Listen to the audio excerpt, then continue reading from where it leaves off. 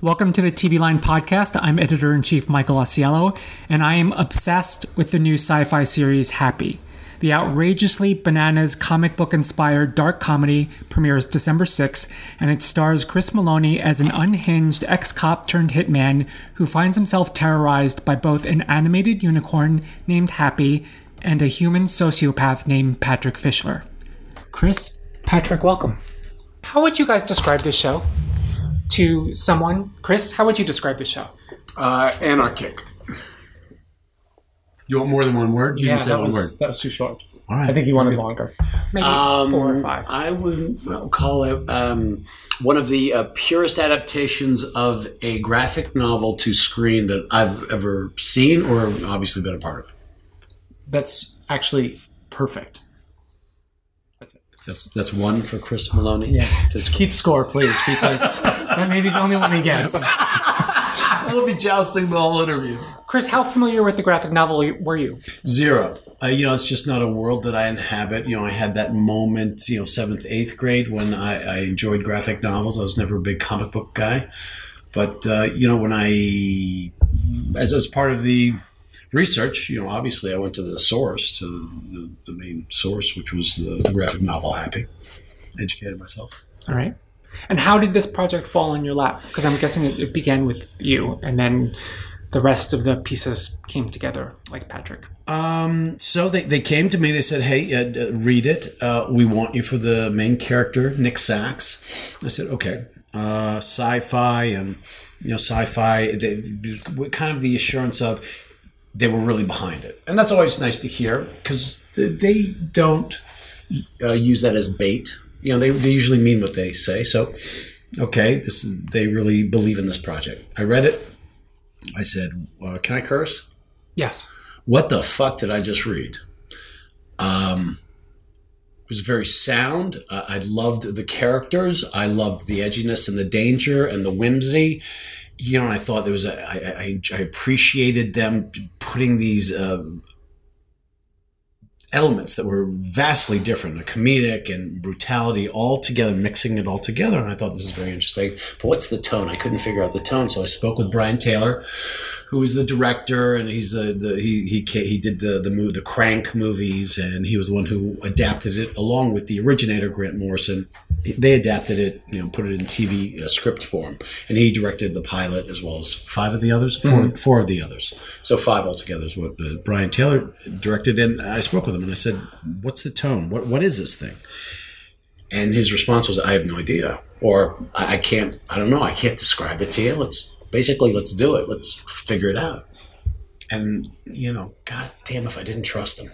Really? Because I was going to say, a show like this, where you're talking to yourself pretty much for half of the series, there has to be a leap of faith. You have to trust someone in order to jump on board. But that's very funny, because that was the one element that I absolutely had locked down.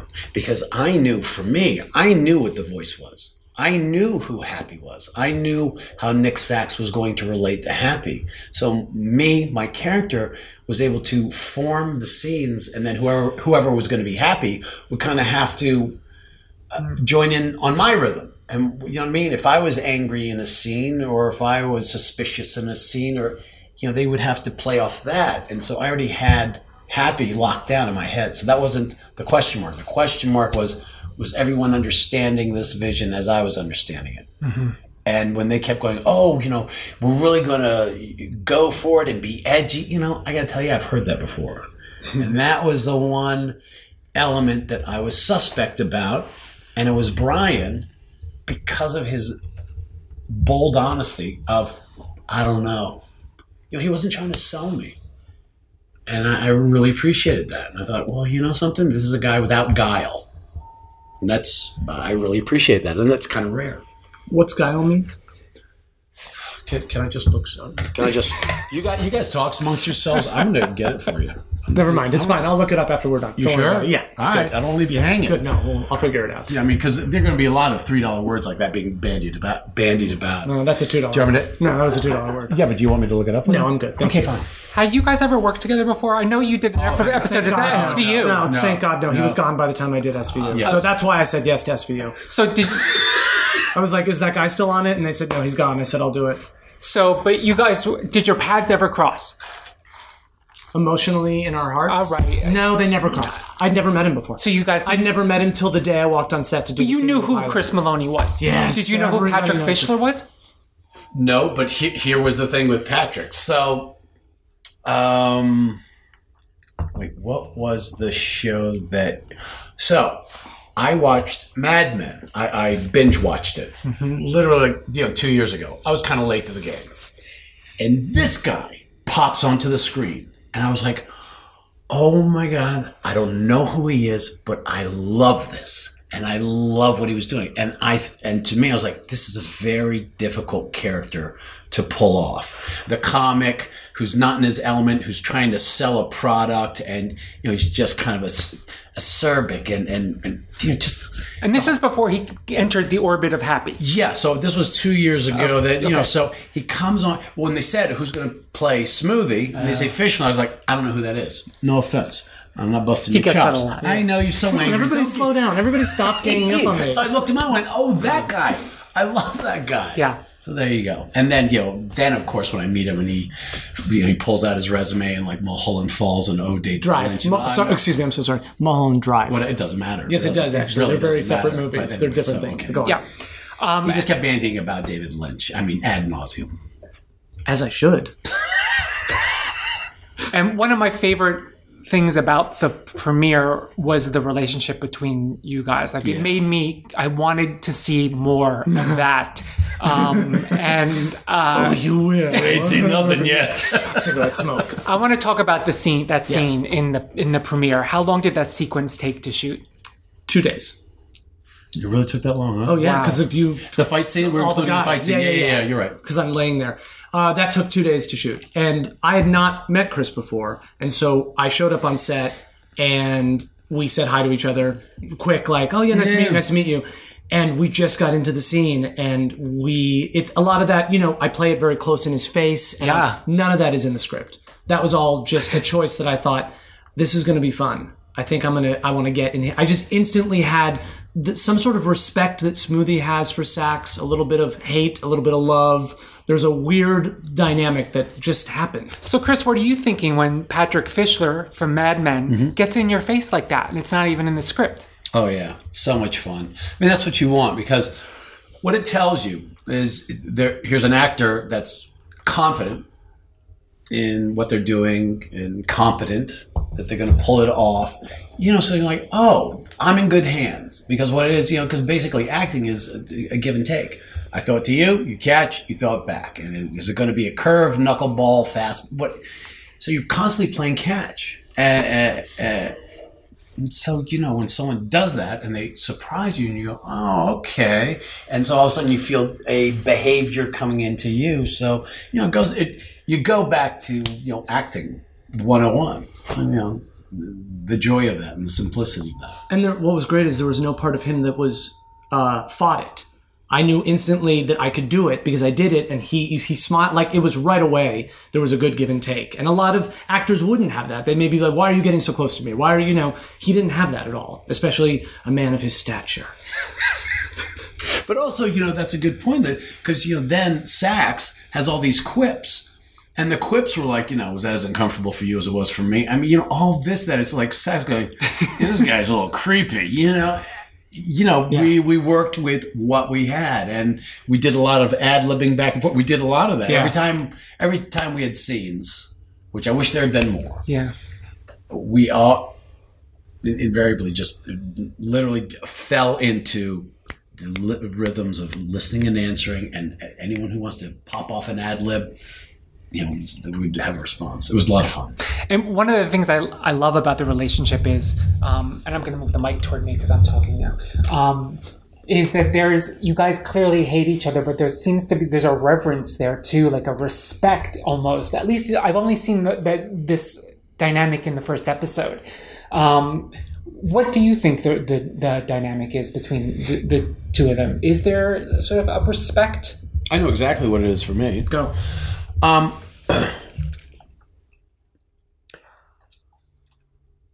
think it's one of these. You have Smoothie. This is how I see it. As he's an intellectual. He goes about his job from a place of intellect. It's a science to him. It's an art to extract information with a maximum amount of pain and the mayhem, but it's always with precision. He's a surgeon. He's an artist. So there you have him, and this is what makes him the greatest at what he does. And then all of a sudden, he has finally in his clutches a rival, but I'm a butcher. I'm with the guy with the meat cleaver, and yet I think he has a certain jealousy, a begrudging respect, but he's jealous of what I have acquired or attained or the status that I have because I am nothing but a Neanderthal. And I have this begrudging respect for him, but I think he's a fucking freak. He likes to get he's a bit of a pervert. To me, I don't like perverts. So it's all the street guy versus this intellect guy. Yes. No, minus the respect. But no, I think that Smoothie is really good at what he does and doesn't face a lot of people that he can't get information out of. And as Sack says in the pilot, he just wants to die. When you have someone who just wants to die and you're someone who tortures, that becomes like a level of, wow, I have never come across someone like this before. And I think that is a lot of what occurs to him in the pilot. And when he sees him beat my guys, just all of those guys, that is such a joy to him. And that is all different than it was written in the pilot. I can say this. I think that it was written that Smoothie was scared. And it was written that I pee my pants. And I said to Brian on set, to Brian and Grant, I said, I don't think Smoothie is at all scared of this. I think he loves it. And this is how collaborative Happy is. They were like, that's great. That's great.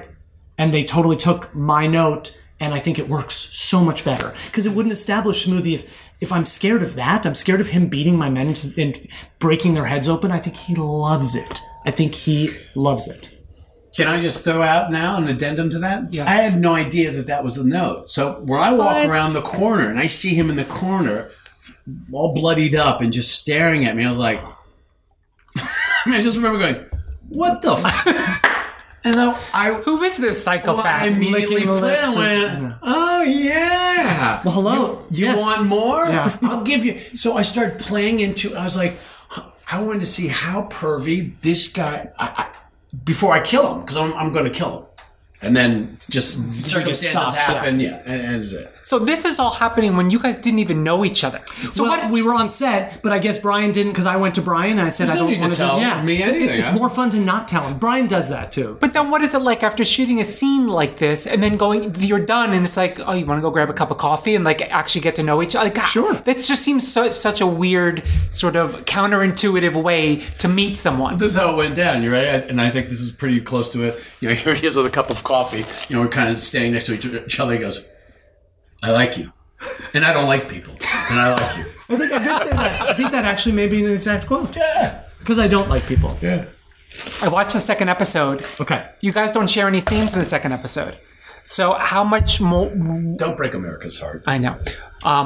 But I know there's more coming. How dark does this relationship get? Well, look. I wish there had been more scenes between he and I, and I believe that that's how they also feel. And I think the second season you're going to see more engagement in that regard. Having said that, the next few times that you do have us together, you won't soon forget. I was going to say it's worth the wait. Give me a hint. Even if it's like just telling me one of the accessories in the scene. Well, no, I can't do that. What an interesting word for him to use. Yeah, I know. I was like, wait, that was an interesting choice.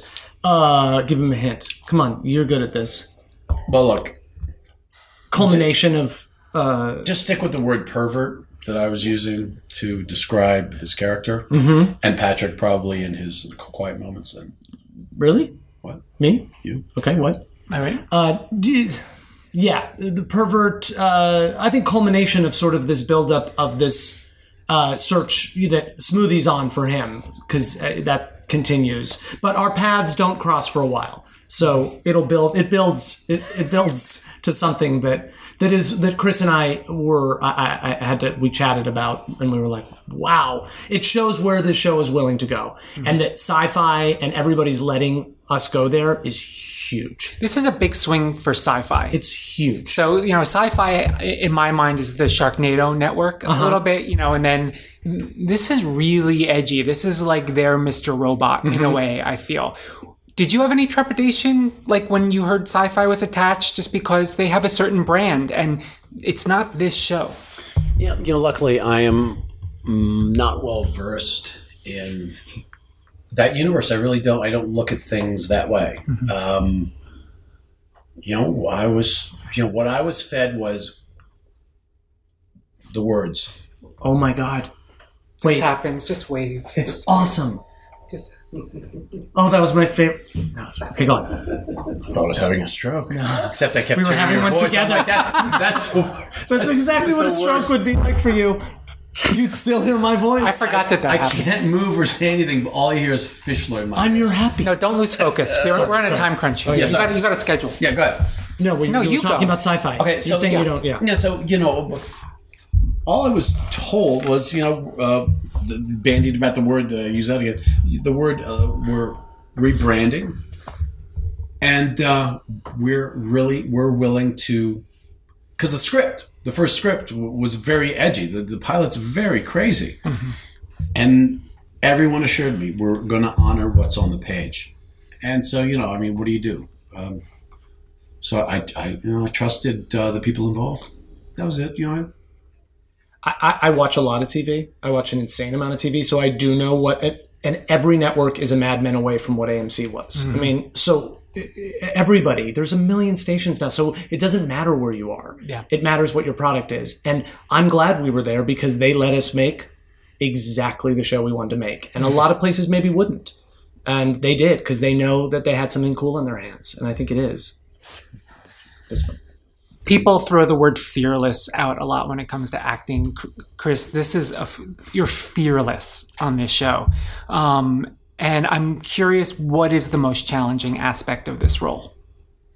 There's nothing challenging. It's actually rather easy because the madness is built in. So,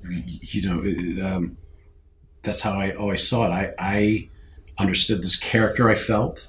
As soon as I put on the costume, we had a great costumer, and I tried on 2 jackets. And as soon as I tried on that one jacket, one coat, we knew it fit. And I think, it plays to things that I connect to with a certain amount of immediacy. I love physical comedy.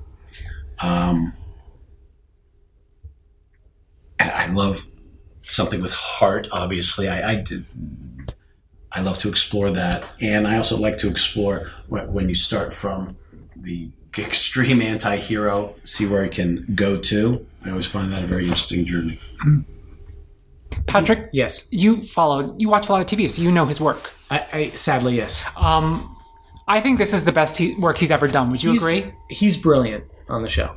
I mean, he's truly mind-blowing on the show, and it takes a lot for me to say that, and I mean it. I really, really mean it. He's so fucking good, and I've been a fan of his. I mean, I remember being, because he's been acting for like 70 years now, and 72 years, and I remember watching him on Oz, and I was like, who the hell is that? He's unbelievable, and this role lets him utilize everything he does well, and he does a lot well, and I think people are going to just not even understand what to do after they watch him on this. He's that good. Wow. Dude, I'm going to give you mouth to mouth. Oh my God. I'm feeling like a panic attack coming. I'm having a panic attack. That was so hard for me. I'm embarrassed. I'm sweating. I'm really sweating. Oh, fuck. Yeah. Thanks for coming in. Oh my God. That ended there. Oh my God. That's such a good ending.